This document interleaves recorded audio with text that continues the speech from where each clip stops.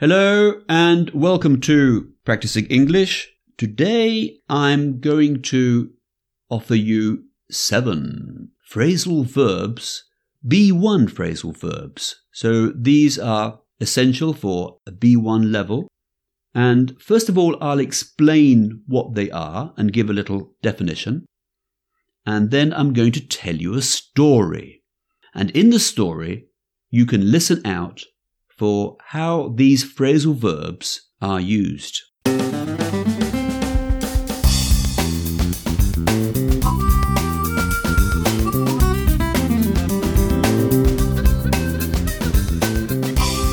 Hello and welcome to Practicing English. My name is Mike Bilbrough and these are podcasts for students of English at B1 or B2 levels, or for those students who just want to improve their general English. For transcripts of these podcasts, please go to practicingenglish.com.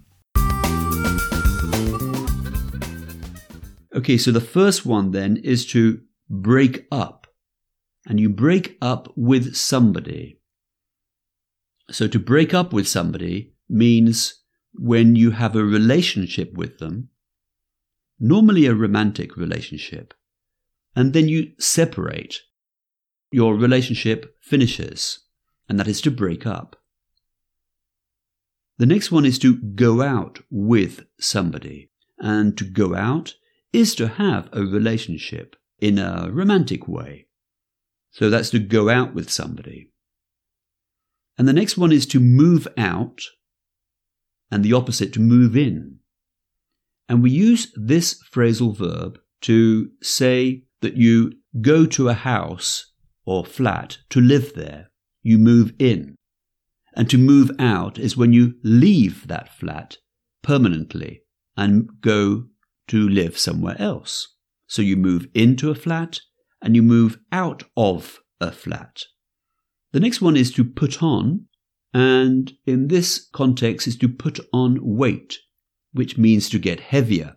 So when you stand on the scales, which weigh you, you see that you have put on weight. You have more kilos than you did last week. The next one is to take up sport or take up some activity. It can be a hobby, usually a hobby. And to take up something like sport or jogging is to start that activity. The next one is to give up. So you give up, again, some activity. So that means to stop doing it. You can give up smoking, for example. Give up some bad habit. And the last one is to put off.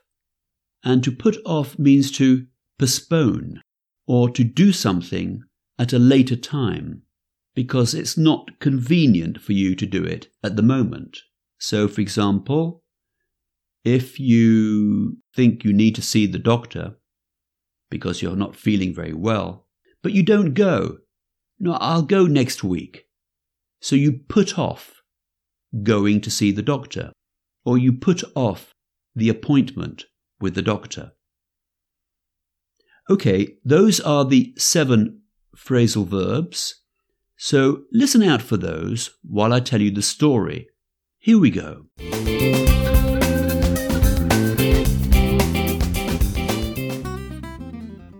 Jennifer had just finished university. She had studied to be an architect. But when she finished, she couldn't find a job. All her friends found good jobs, and even Jennifer's boyfriend, and this made their relationship difficult because when they went out, her boyfriend always paid for the meals and had to buy her clothes, and that made their relationship very difficult. And in the end, they broke up. It was a shame, really, because they had been going out for 5 years. So Jennifer was alone now. Well, she had some friends, but she didn't go out much because she couldn't afford it. Jennifer's parents gave her some money to help with the rent, but in the end, Jennifer had to move out of her nice London flat and find a cheaper one a long way from London, which made her possibilities of finding a job even more difficult.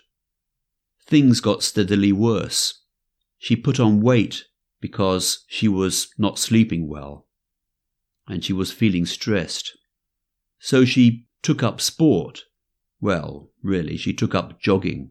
She couldn't afford to go to a gymnasium. And she also gave up eating fatty foods like meat, and she tried to take up being a vegetarian. A friend of Jennifer's told her about a fortune teller. Her friend had been to the fortune teller several times, and she said that this little old woman was very good at telling the future, and she always seemed to be correct in her predictions. Jennifer thought about going and seeing the fortune teller, but she didn't know if really she believed in all that. So she put off going.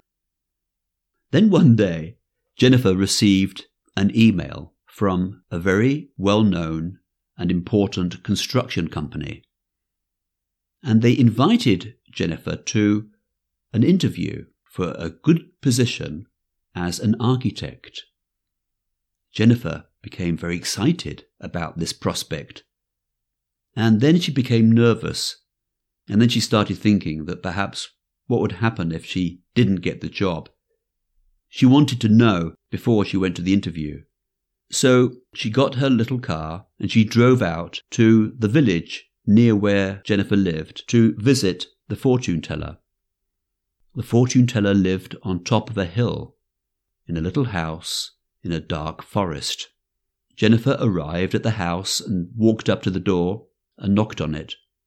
A little old lady opened the door and invited Jennifer in.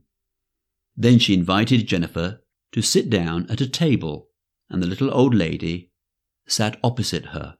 In the middle of the table there was a large glass ball, or crystal ball. The fortune teller was dressed in strange, colourful clothes.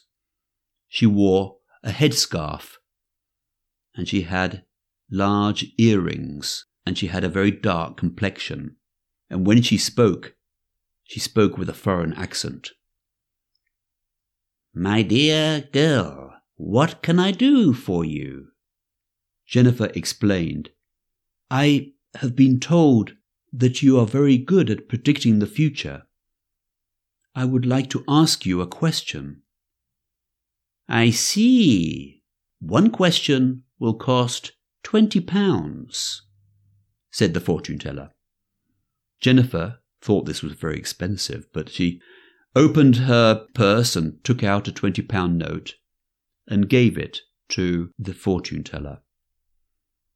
I didn't expect to pay so much. Don't you think that's very expensive for just one question?"